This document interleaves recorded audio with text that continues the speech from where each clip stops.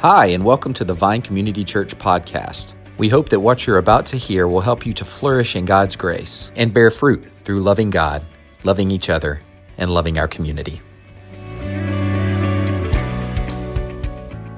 You know, a lot of things that we face in this life are challenging. I'm not telling y'all anything you don't know. I'm looking around the room right now. I know a lot of what's going on. There's a lot of stuff we face that's challenging. We might grow weary when we begin to see things that are not like they're supposed to be. But as followers of Jesus in the face of tough circumstances, which we all face in our lives again, and in the face of persecution, or when we feel weak, or when we feel vulnerable, or when we feel that others around us want us to say things different than what the message of God says, or when we ourselves might want to hear a different message about our lives. In those times, it can be very easy for us to forget what our primary role as followers of Jesus is.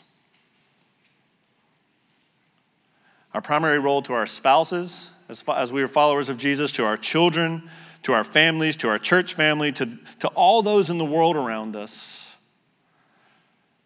More than anything else, we are to continue to proclaim the mighty work of God, what He has done.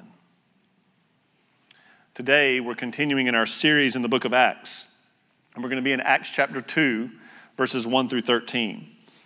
But as we come to read that, I want to remind you, as we've done the last few weeks, that what's going on right here, right before we get to this passage, is that the apostles, and a total of the 11 apostles and about 120 other people are gathered together in one place. And what they're doing as they're gathering there, Pastor John showed us last week, in one accord, together, they are praying, and they are praying for the kingdom of God. And so that's what's going on here. And so as they're waiting, as they're praying, they've been told to stay there and wait until the promise of the Lord came. As they're waiting, as they're praying, we pick up in Acts chapter 2, verses 1 through 13. And I remind you again that this is God's word. When the day of Pentecost arrived, they were all together in one place. And suddenly there came from heaven a sound like a mighty rushing wind, and it filled the entire house where they were sitting. And divided tongues as of fire appeared to them and rested on each one of them. And they were all filled with the Holy Spirit and began to speak in other tongues as the Spirit gave them utterance. Now there were dwelling in Jerusalem Jews, devout men from every nation under heaven. And at this sound the multitude came together, and they were bewildered because each one of them was hearing them speak in his own language. And they were amazed and astonished, saying, "Are not all these who are speaking Galileans? And how is it that we hear each of us in his own native language? Parthians and Medes and Elamites and residents of Mesopotamia, Judea and Cappadocia, Pontus and Asia, Phrygia and Pamphylia, Egypt and parts of Libya belonging to Cyrene, and visitors from Rome, both Jews and proselytes, Cretans and Arabians. We hear them telling in our own tongues the mighty works of God." And all were amazed and perplexed, saying to one another, "What does this mean?" But others, mocking, said, "They are filled with new wine." Just pause for a minute. Think about what was just said here. Picture the scene. All right, you've got this mighty rushing wind that drew the attention of everybody around who came to see what was going on. Okay, so this mighty rushing wind going on, and they knew to come to a spot. You've got tongues of fire on each person. You've got speaking in other languages. You've got people from under every nation, all over the place were there. And when they heard the sound of the wind, they came together to see what was happening. When they did, they heard people speaking in their own languages, telling of the mighty works of God. And then we see at the end of the passage that some believed, and some thought they were filled with new wine.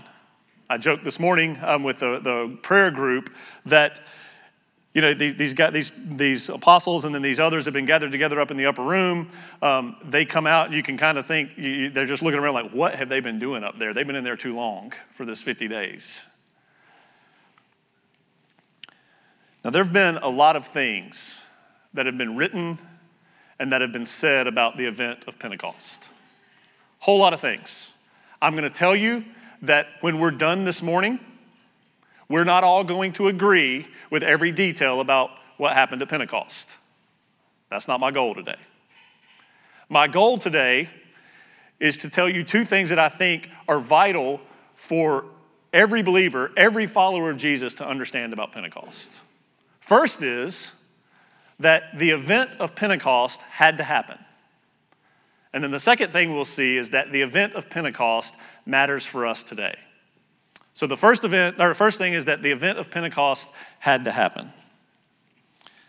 It wasn't random. You know why it had to happen? There's two reasons. One, Jesus said it would happen. Jesus promised it. He said it would happen. This event is a fulfillment of what Jesus had promised. Now, you remember after his resurrection from the dead, Jesus is with the disciples. He's instructing them in the truth about his kingdom, and he's teaching them what they are to do. But he tells them, as we've already seen in this series, to wait until they receive the promise of the Father. And that promise, we know, is that because they need the power of the Holy Spirit to do what they were called to do. So back in Luke chapter 24, verse 49, Jesus says, I will send the promise of my Father upon you, and you will receive power from on high. Then in Acts chapter 1, which is also Luke writing, verse 8, he says, but you will receive power when the Holy Spirit comes upon you, and you will be my witnesses in Jerusalem and in all Judea and Samaria and to the end of the earth. Now, I think it's also important to understand that Jesus promised this before his death and resurrection too. So let's back up for a minute. There's all sorts of places in the New Testament Jesus promises the Holy Spirit in the Gospels, but I'm going to show you two. Both come from the Gospel of John. John chapter 14, verses 15 through 17. Jesus says, if you love me, you will keep my commandments. And then my little paraphrase here, because I don't have time to preach a whole sermon on it. And he's saying, but you're going to need help with that. That's not an easy thing to do. So how will you be able to grow to keep my commandments? He continues, and I will ask the Father, and he will give you another helper to be with you forever, even the Spirit of truth, whom the world cannot receive, because it neither sees him or knows him. You know him because he dwells with you and will be in you. Now back to our passage for a minute, back to Acts chapter 2 for a minute. Verse 12 through 13 tells us some of the people didn't understand what was going on. But Jesus had promised it would happen. Everyone's not going to believe the message. It's not an easy message to accept, but Jesus promised that this would happen.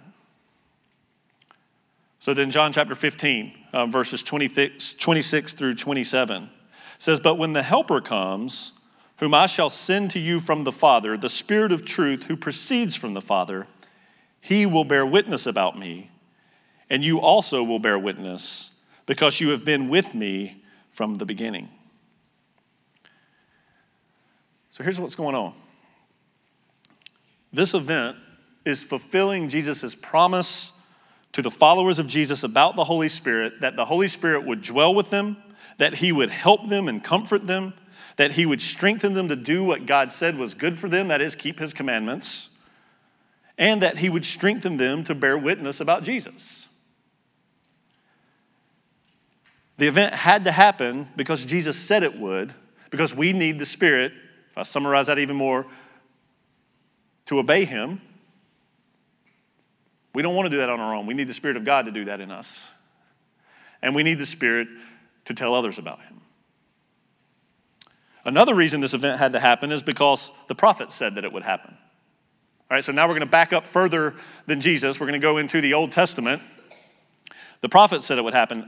Peter in chapter 2, verses 14 through 16, just after this, which Pastor John's going to talk about next week, he shows one of the prophets that talks about that, and that's Joel. But I'll leave that for Pastor John next week. I don't want to steal his time. But let me give you a couple others. In Isaiah chapter 44, verse 3, it says, "For I will pour water on him who is thirsty, and I will pour my spirit on your descendants and my blessing on your offspring." And then in verse 8 of the same passage, as a result of God pouring forth his spirit, it says this, that the Lord says, "You are my witnesses." All right, this is in Isaiah. This is a long time before Jesus. And he says, this is going to happen. And then Isaiah 32, verse 15, it's anticipating the event of Pentecost to come. It says, "Things will seem dry and desolate until the Spirit is poured out upon us from on high." And then what happens? The Spirit's poured out upon us, and then it shows us that there will be righteousness, there'll be peace, there'll be fruitfulness, and people will have a peaceful dwelling. There'll be righteousness and quiet and trust forever. And they will have quiet resting. Why is all that important? Because without the Spirit, things kind of seem dry and not working, because nothing will happen without the Spirit of God at work. But when the Spirit of God is at work, things on this earth, we will begin to see as the Spirit of God works. We will see moments of righteousness and peace and fruitfulness. We will see some peaceful dwelling. We will see some of that. But ultimately, this is looking forward to the new heavens and the new earth. Here's the point. It has become very popular among Christian circles to say, we don't need the Old Testament today. That's baloney. And if you fall into that, you're missing the richness and deepness of the Word of God. Because what the Word of God says here, what we see here is that the Old Testament prophets knew and understood the dynamics of the Holy Spirit. Y'all understand the Spirit didn't just come around here in the Gospels, or in Acts, excuse me. The Holy Spirit was hovering over the deep when the world was created.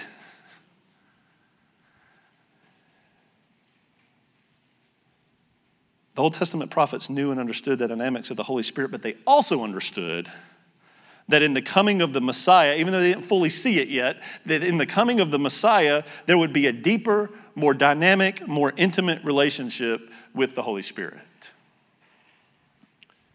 We see that promise in Ezekiel 36, verses 26 through 27. It says, "I will give you a new heart and put a new spirit within you, and take the heart of stone from you and give you a heart of flesh. I will put my spirit within you and cause you to walk in my statutes, and you will keep my judgments and do them." Here's the point. We cannot separate the events of Pentecost from what Jesus said or from the fulfillment of the prophecy of the Old Testament. This event had to happen. So now, let's look at why the event of Pentecost matters for today. That's our second point. First reason it matters for today is that God's people and our mission have been approved. God's people and our mission have been approved. All right, I'm going to have to give you a little bit of background here to understand what I'm talking about. If you're not with me, just shake your head no in a minute, okay? As we go. A lot of words, but I'll give you a little background here. So, you may remember that at the time that Jesus was crucified, the Israelites were celebrating Passover. And you remember what Passover remembers in the Israelite Jewish culture? It's remembering all the way back to Exodus, when the people of Israel are in captivity as slaves in Egypt, right? And when it comes to the last plague, Pharaoh still hasn't let the people go, and God said, okay, here's what's going to happen now. I'm going to come and I'm going to kill the firstborn of all the Egyptians. People of Israel who are dwelling there, if you sacrifice a Passover lamb, this lamb, and you take the blood of the lamb and you spread it on the doorpost, then the angel will pass over your homes, and so by the blood of the lamb, you will be spared. That is a way big oversimplification. That's all I'm going to take time on today. And then for the people of Israel, so they were told to celebrate that, continue to celebrate that. And then there was they would have 7 weeks of Sabbath, 7 weeks of Sabbath rest, and then at Pentecost, they would celebrate the giving of the law. Now come to what's going on here in our passage. Passover happened. Jesus was the Passover lamb, right? Jesus' blood was shed. His blood was shed so that all who come in his name, the penalty for our sin is taken care of because of the blood of the Passover lamb. And so we have been declared to be good and right and approved of before God. God does not pour out his wrath on those who come through the blood of Jesus. And now, then you have this 7-week period. This is the time that Jesus told the disciples to wait. You've got this 7-week period now, this time of rest in the Jewish culture. What's the rest for Christians, though? Jesus is our rest. In this time frame, Jesus is the rest.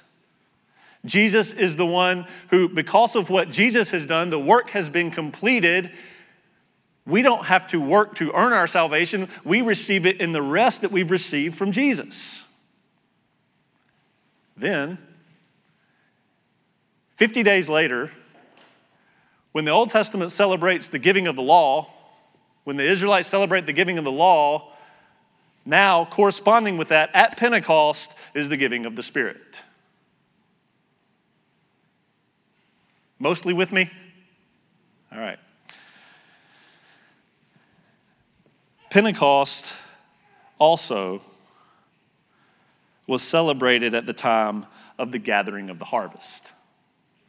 All right. Also maybe called, at times called the Feast of the Harvest or the Day of First Fruits. And so Pentecost is celebrated at that time. And so it's really appropriate that the outpouring of the Spirit would happen at Pentecost because the 120 disciples who are here, they represent a new work of the Holy Spirit. You see, every time, well, I'll come back to that in a minute. They represent a new work of the Holy Spirit. And so you've got the apostles and these 120 with them total. They are part of the harvest that Jesus brought. I told you that it is the day of the first fruits. Let me explain that again for a minute. You understand the concept of first fruits? Here's the idea, okay? There is when you're coming in to test a harvest, the way you test a harvest, the way they would test a harvest is they would go to the tree. I'm going to use a tree, okay? There's other harvests, but use a tree. They would go to the tree. They would find the best looking fruit. They would pull the fruit from the tree, and they would taste it. And when they tasted the fruit from the tree, if the fruit was good, the first fruit was good, the whole harvest was declared to be good. The Bible tells us that Jesus was the first fruit. Jesus was approved of. Jesus was declared to be good and right. And therefore, these 120 disciples and everyone who comes after them is declared to be approved of by God through the work of Jesus. I want to jump up and down right now because this really gets me excited. I hope y'all get some of that. We are approved of because Jesus is the first fruit. And now all of these, all the disciples and all of us are part of that same harvest. Here's what that means, though. Every Christian is a first fruit of the resurrected Savior because we join in with him in that. We share in the victory and approval.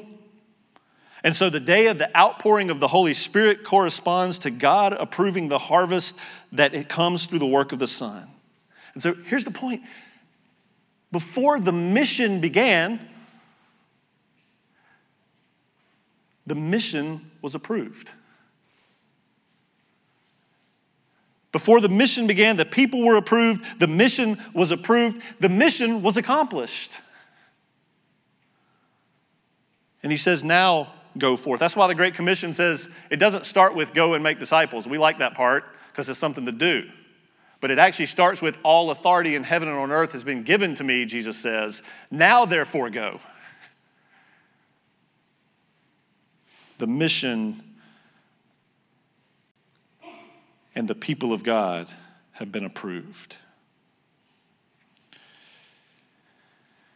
Let me show you the third thing. I'm sorry, this is the second thing. Pentecost matters because it shows that the presence of God is with his people to complete the mission. Look back at verses 2 and 3. And suddenly there came from heaven a sound like a mighty rushing wind, and it filled the entire house where they were sitting. And divided tongues as of fire appeared to them and rested on each one of them. Now again, I mentioned at the beginning, this sounds kind of wild and crazy in many ways. But the biblical account of world history, the Bible doesn't speak to everything in history, we know that. But of the things it speaks to history, it's true and right and without error. And so the biblical account of world history, the biblical account of how God has been working from the beginning to save a people for himself, every time we see a new thing happen, as the Bible's account unfolds, we see a clear depiction of the presence of the Holy Spirit. I mentioned earlier Genesis chapter 1 in creation. The Spirit was hovering over the deep. I'll give you a couple others. In Exodus 19:18, his glorious presence is seen in the giving of the law. The prophet Ezekiel, it talks about the wind blowing over the dry bones. Y'all remember that story? That account, the wind blowing over the dry bones and new life is given. The dry bones come to life. Even Jesus, when he's beginning his earthly ministry, the Spirit rests on him like a dove, right? There's more examples of this, but the point is that the wind we see here in this passage, this mighty rushing wind, it really shouldn't surprise us. It shouldn't surprise us because it's how the Holy Spirit is depicted every time in the Bible this new thing is happening. And what it means here is that the presence of God in the person and work of the Holy Spirit is with these 120. And it will be with all who believe in the name of Jesus, just as he has promised. That's also what's going on with the tongues of fire. Let me talk about that for just a minute. The tongues of fire indicate the dwelling place of God moving from the temple, the tabernacle, to dwelling with his people, in his people. Exodus chapter 40, verses 34 through 38, it says this: Then the cloud covered the tent of meeting, and the glory of the Lord filled the tabernacle. And Moses was not able to enter the tent of meeting because the cloud settled on it. And the glory of the Lord filled the tabernacle. Throughout all their journeys, whether the cloud was taken up from over the tabernacle, whenever the cloud was taken up from over the tabernacle, the people of Israel would set out. But if the cloud was not taken up, then they did not set out till the day that it was taken up. For the cloud of the Lord was on the tabernacle by day, and fire was on it by night, in the sight of all the house of Israel throughout all their journeys. With the tabernacle, with the temple, the presence of the Lord was there. At day, it was by the cloud. At night, it says fire was there in it. That is the depiction of the presence of the Lord by his Spirit. In 1 Corinthians chapter 6, it tells us that the church is now the temple of God. And then in Ephesians 2 is that that the dwelling place of God is the church, is the people of God. That is, followers of Jesus are the dwelling place of God. And so what God's doing here is marking his presence with pillars of fire in this event. And what's beautiful now is it's not just on the temple, it is on the people of God. And so every individual has the power of God, the power of his Spirit as first fruits of the harvest. So we've received the Spirit of God. Later, Stephen as he's in Acts chapter 6, as he's getting ready to be stoned. He said, God does not dwell in temples made by hands. Now he dwells among his people. The fire confirms his presence, and that confirmed it in the tabernacle, now confirms it with his people. How is his presence confirmed among us today?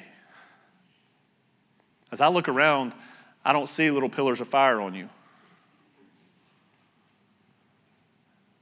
But when we look back to Scripture again and again, where the presence of the Lord is confirmed, the presence of his Spirit is confirmed, is when the gospel message is proclaimed and people come to conviction because of what the Word of God and his gospel says, and either repent as followers of Jesus and turn and follow him, or as when people are not followers of Jesus, the gospel is proclaimed and people come to new faith in the Lord Jesus Christ. Do you understand that that is affirmation of the presence of the Spirit? Again and again.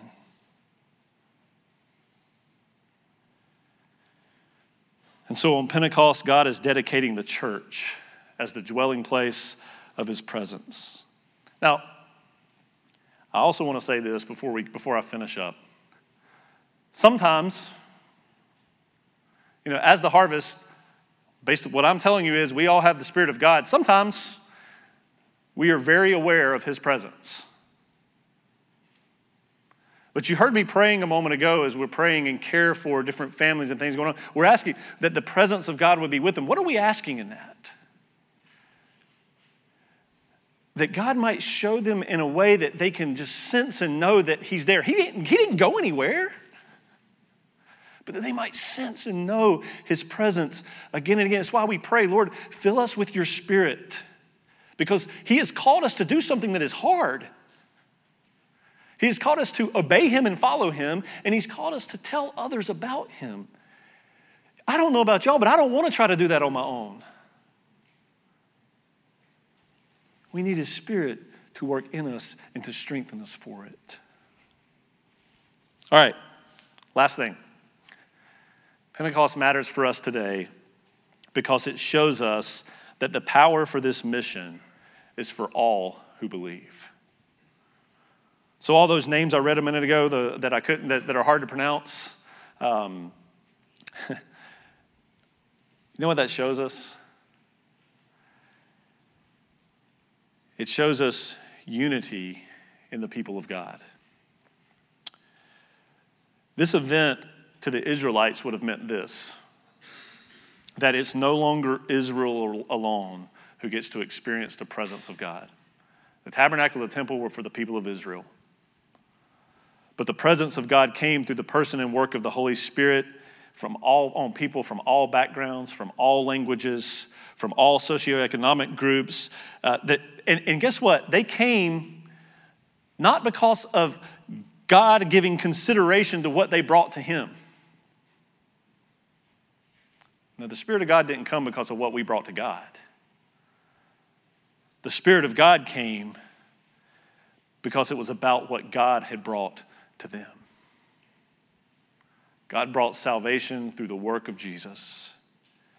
And the Spirit of God came that we might have the power to live in that salvation, again, to obey him and to tell others about him.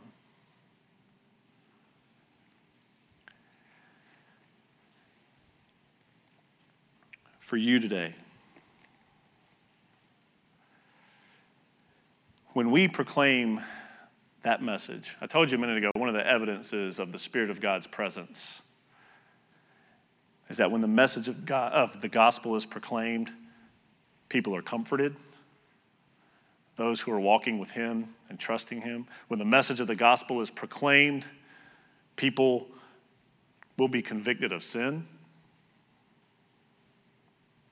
And when the message of the gospel is proclaimed, by the way, convicted of sin, but also reminded of the grace of Jesus. Let me not stop there. And then when the gospel is proclaimed, we will see people coming to faith in him. What does that tell us?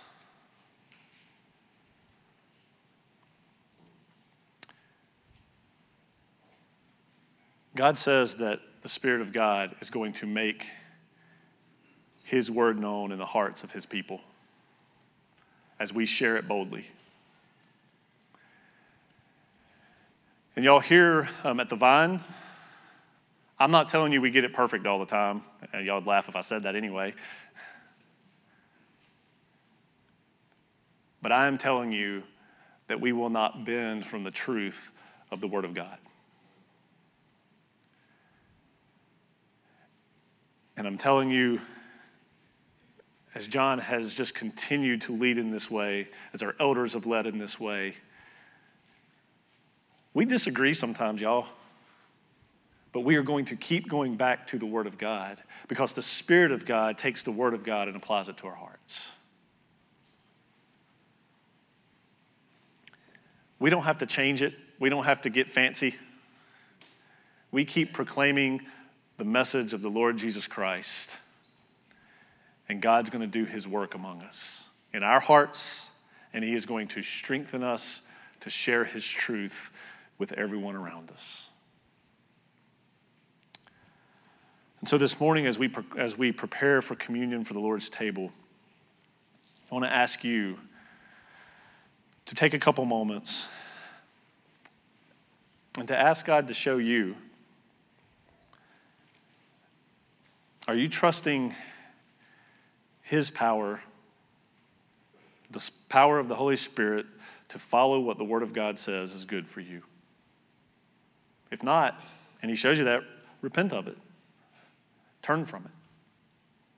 And the second thing is are you trusting him to faithfully, we use the term be on mission, to faithfully proclaim the mighty things that God has done to those around you? That's the things he's done in your life, but that's the things he's done in his word. All these things you hear about him doing, are we taking the time to proclaim the mighty things that he has done? That's what he's called us to. And so as we prepare for communion, I want to invite you to ask those questions of the Lord, ask him to show you your heart in that, and where needed that you would repent and turn to him, and then we'll come to the Lord's table. Thanks so much for joining us for this podcast. For more information, you can visit us online at thevinecc.com, download our mobile app, or visit us on Facebook or Instagram at thevinecc. Have a great week.